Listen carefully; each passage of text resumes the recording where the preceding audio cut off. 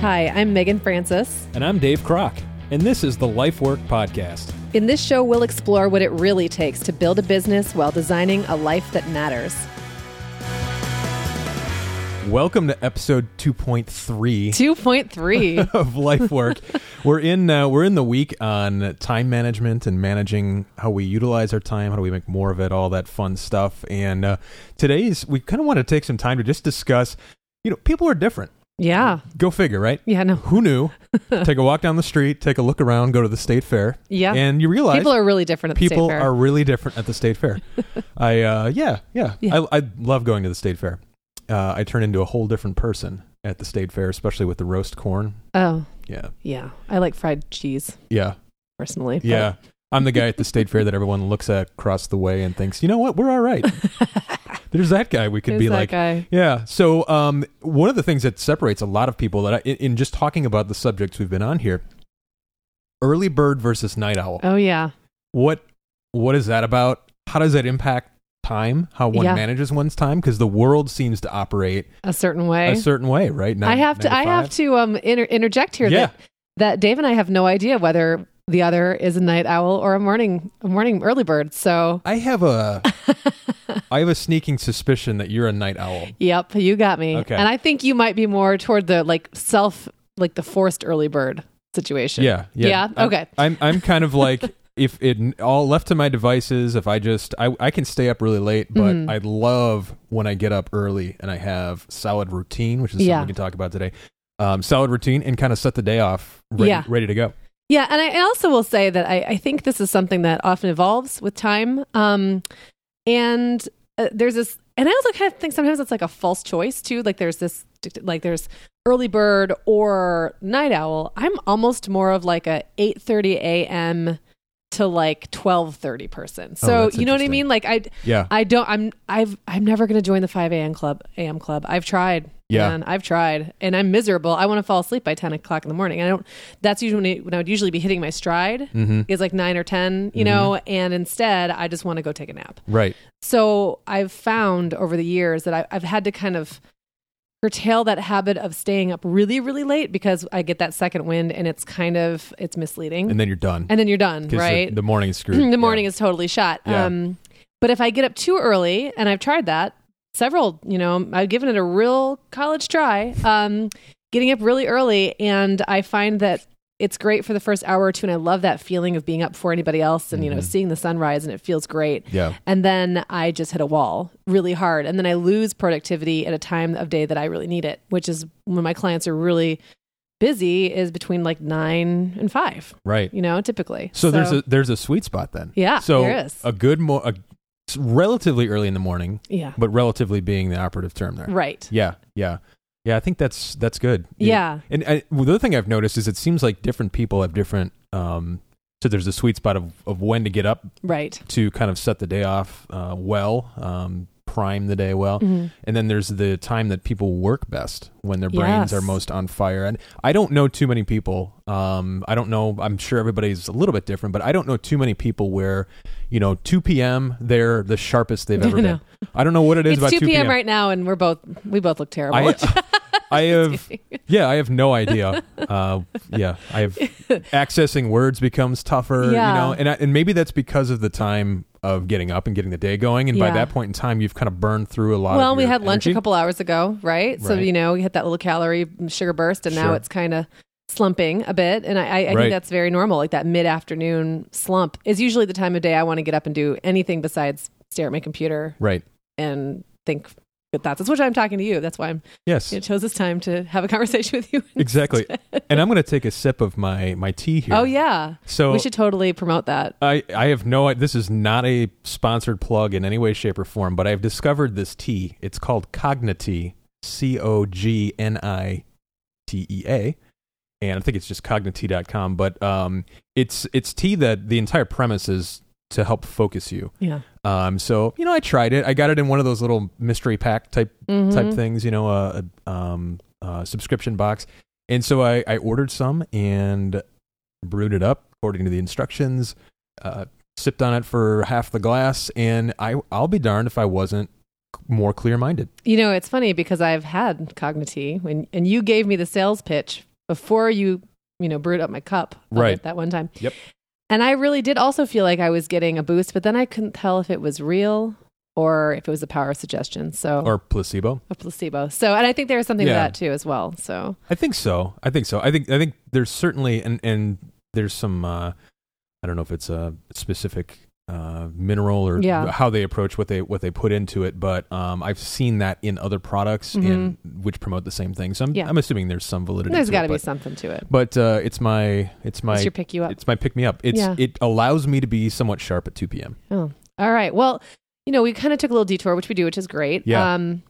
We talked about. What were we originally? I don't know what were we doing here. Well, we were talking about morning routines, really. Yeah. But that also then can also be daytime routines, afternoon routines, and evening routines. Right. So, I'd love to hear about yours. Like, what is your morning routine? Sure.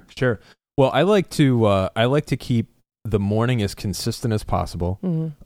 Reason being, the fewer decisions I have to make in the morning, the more sharp I am for all the decisions that inevitably will come up during the daytime. Okay. There is a thing called decision fatigue. Yeah. The brain actually starts to run out of willpower when you're constantly making decisions and having to discern what's the right way to go in a situation and stuff. So I try and eliminate making a lot of those decisions early in the morning. It's why guys like Mark Zuckerberg wear exactly the same thing every day. Did you see that Facebook post that was going around? Where he actually posted it. It was a picture of his closet. And on the left side, it was just the same t-shirt. Yeah. There was about 20 of them. And on the right side, it was the same hoodie, I think. Yeah. And there you go. But Steve Jobs is another guy, same thing. Just, you don't have to think about what you're wearing, so you can put your mind to use for other things. Well, I'm not like that. I tend to wear lots of different things. But in terms of the time I get up, I try and keep it as consistent as possible between weekdays and weekends. One thing I found is if I oversleep, do that catch-up sleep thing on the weekend, it throws me off. Yeah, I agree throws with that. me off. So I try and keep that consistent. But so talking through the morning routine. So I get up, immediately brew a cup of coffee, but just one cup. I don't drink a pot or anything like that. Usually spend some time reading, and it's things that I choose to read. So if I just get up and open Facebook and start flipping through or looking at a news feed or Flipboard or something along those lines, what happens is all those different types of inputs that come in start to move me in a direction of things that I should, quote unquote, be thinking about because these are the inputs, when I would prefer to say this is what I want to be my input. So, I'm a man of faith, so I spend a lot of time in scripture in the morning, quiet time, music going, and then dig into the breakfast, which is almost always the same thing every day. What is your breakfast? So, I am a fan of white egg. Yeah. So I will make about the equivalent of 8 to 10 eggs in egg beaters. Wow. Egg whites. So no cholesterol. Yeah. Just good amount of protein in the morning. And then I usually have a protein shake or something like that with it. Okay. So there you go. There you go. And all then, right. And this takes you all the way up until not morning? It depends on the day. Yeah. All of those things can be compressed into a short period of time or a little bit longer period of time. I can spend more time reading. I can spend a longer time eating, but I've done that entire routine, then kick in the shower, get ready, and be able to be out the door. I've done the whole thing in an hour. So, it can be as short or as long as it needs to be. Yeah. Okay. Well, this is interesting because I have a very different approach. Okay. And you never said what time you get up, did you? So it's usually weekdays. It's about 7. Okay. I think it's very, I could do the, like you're saying, the sweet spot. I could probably go anywhere from 6 to 8 if I'm really thinking about it. When I'm like away on vacation and I'm in a really nice place where there's lots of natural light, my body immediately reverts to when the sun comes up and when the sun goes down, which quite often in some of these places is 5 a.m. Right. So all of a sudden, instantly, I'm on the 5 a.m., 8 or 9 p.m. schedule. But usually about 7. And I have a much easier time waking up earlier in the summer and when the sun comes up earlier, and when it becomes those dark, dreary days, I have a really difficult time. Sure. So my it's a little different because I have kids, and so I can't, especially if my husband is out of town or not around, I really can't just decide when I'm going to get up. I sort of am beholden to their schedule to some degree. But we've really worked out. We've been married for 18 years now, so this has been a long, us figuring it out. And we've really realized that if I get a little extra sleep in the morning, I can power through the whole day and finish strong.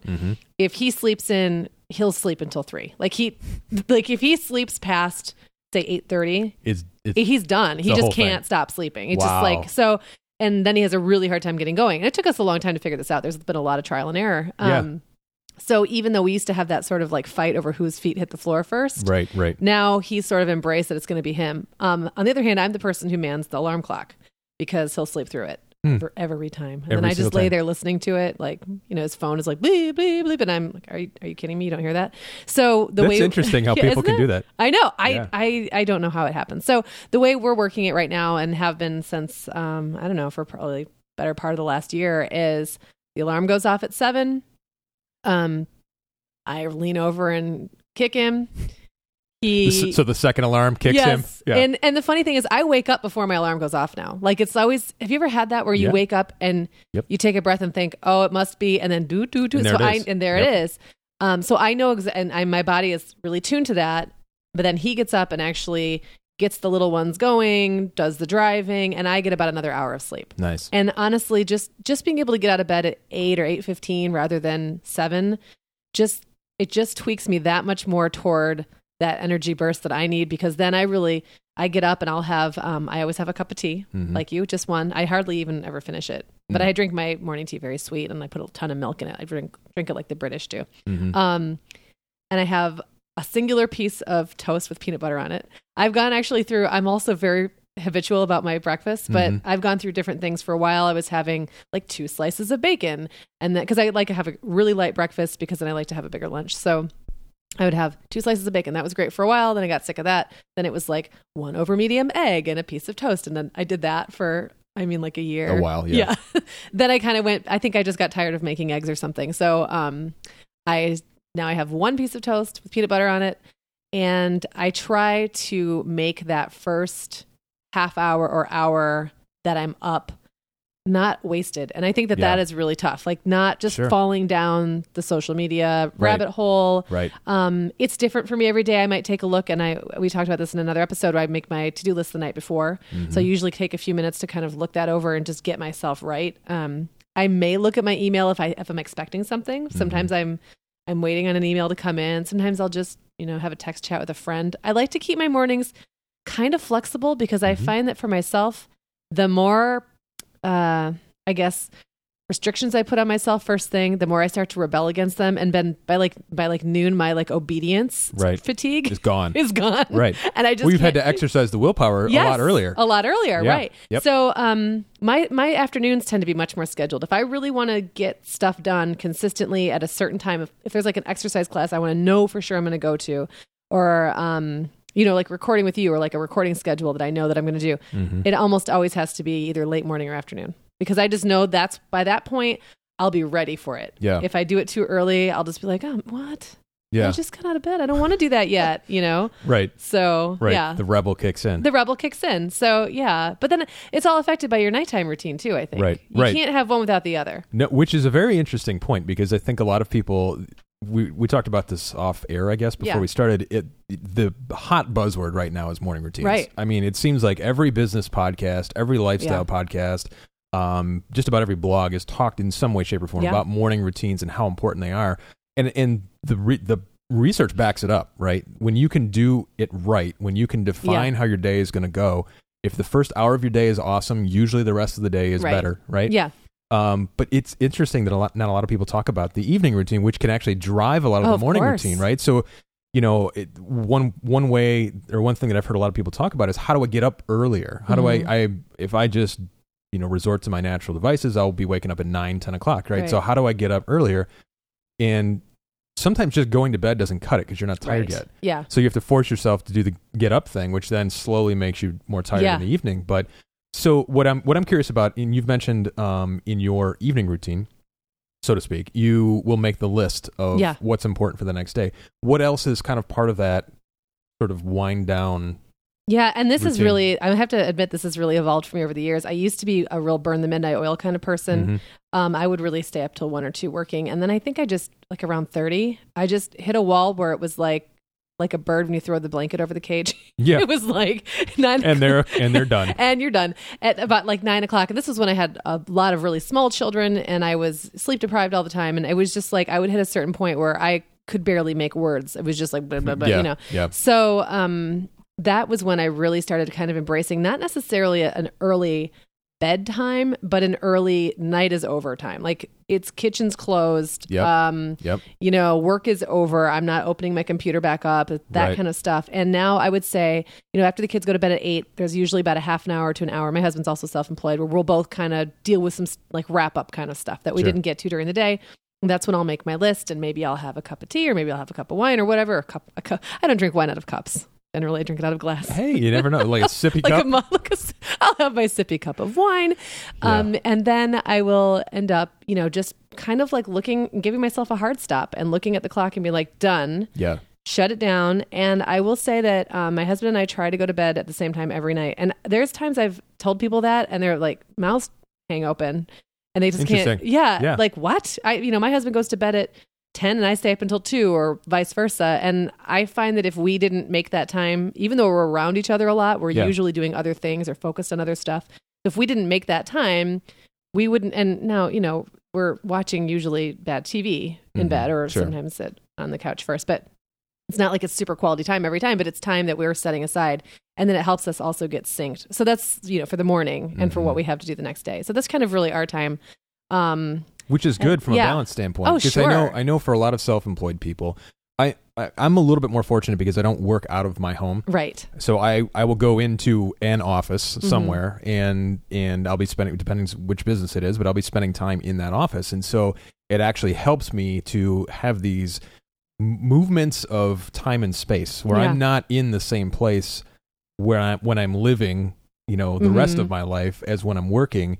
But for somebody that works from home, and I'm curious to get your perspective on this, how do you set some of those limits in terms of what time is for what? And it sounds like you've got some good routines for like creating a hard stop between those breaks. But that's one thing I've noticed has been really helpful for me. The more I incorporate in times that are specifically not allowed for the stuff from the business side that could creep in, the clearer my mind is and the more focused when I go back to those sorts of things, and the more present I am in the rest of my life. So I'm curious what your tips are for people that work from home or who set their own schedules to help define some of those things. So what I found is I used to try to do it the opposite way and it didn't work for me. And I used to try to really hyper schedule my time. So, you know, 4 to 6 was going to be making dinner and hanging with the kids and like X, Y, you know, there was all these like kind of slots I had set up. And I realized that for me, and this is maybe just the way I'm built, my default's always going to be work.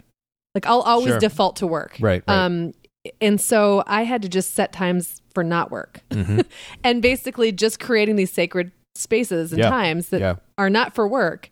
Really, it's all kind of all I needed, because then I found when work is off the table, I'll find ways to fill my time that are fulfilling to me. And it's like, you know, sometimes there's a little adjustment period, like, wait, what? I'm not working? You know, what do I do? Now what do I do? So between like 6 and 8, that is not work. That is not work time. And then after about 9, that is not work. Those are kind of like, and it sounds silly to say there's 3 hours a day I have set aside for not work, but it's kind of how it works out, because I also have things like going to the gym, typically not work, driving down the street.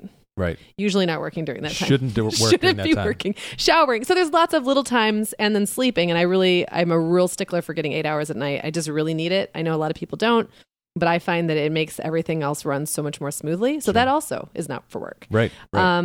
But I've just found that just by kind of setting that line in the sand or drawing that line in the sand, I didn't have to overthink it too much. Right.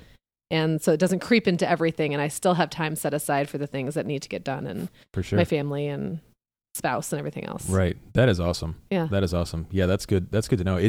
I think deliberately creating times where there's no work allowed is a nice pro tip to think about, you know, to actually put in the schedule. Because I know when, this is just me, but if I'm sitting around and I've got this wide open space of time with no defined end except at what point I become unconscious the rest of the day, I'll just float around between whatever feels interesting. Right. Which doesn't define what I should be doing, which we talked about, you know, before, as part of the idea of defining your life and designing your life is deciding what you're going to spend your time on. But so I think that's really important to actually define those things. And I think you have to know yourself a little bit too, for that kind of thing. Like what is going to work better for you. Another thing we're going to be talking about in a couple of days are weekends. Yes. And I think especially working parents cannot underestimate, you know, it feels a little skimpy to say, well, on an average weeknight, I'm maybe only going to spend 2 focused hours on my kids, but really, I'm only really around them for like 4. I mean, they don't get home until 4 o'clock. Right. So that feels pretty manageable to me, but the weekend is like a blank slate. And that you can't underestimate how much you can pack in during those 2-ish days. That's amazing. To That's really amazing. kind of take advantage of that time. So. Yeah. Well, and tomorrow on the episode, we're going to be talking to Laura Vanderkam, who wrote the book 168 Hours. You have more time than you think. Yes. Which is that's a perfect thought to keep in mind. Is the reality is there's probably a lot more time available to us than we know or utilize because of some of the habits we've been talking about today. Yeah, absolutely. Yeah. Was that a good place to leave this one? I think we should. We should. Let's do it. And we will be back tomorrow again with our interview with Laura Vanderkam, who has a lot of great books and thoughts on time management and productivity. Great interview. So be back tomorrow. Looking forward to it. Yeah. Alrighty. All right. Till next time. Bye-bye. Thanks for listening to the Life Work Podcast. Build your business and design your life with us every day, Monday through Friday. And find us at lifeworkpodcast.com.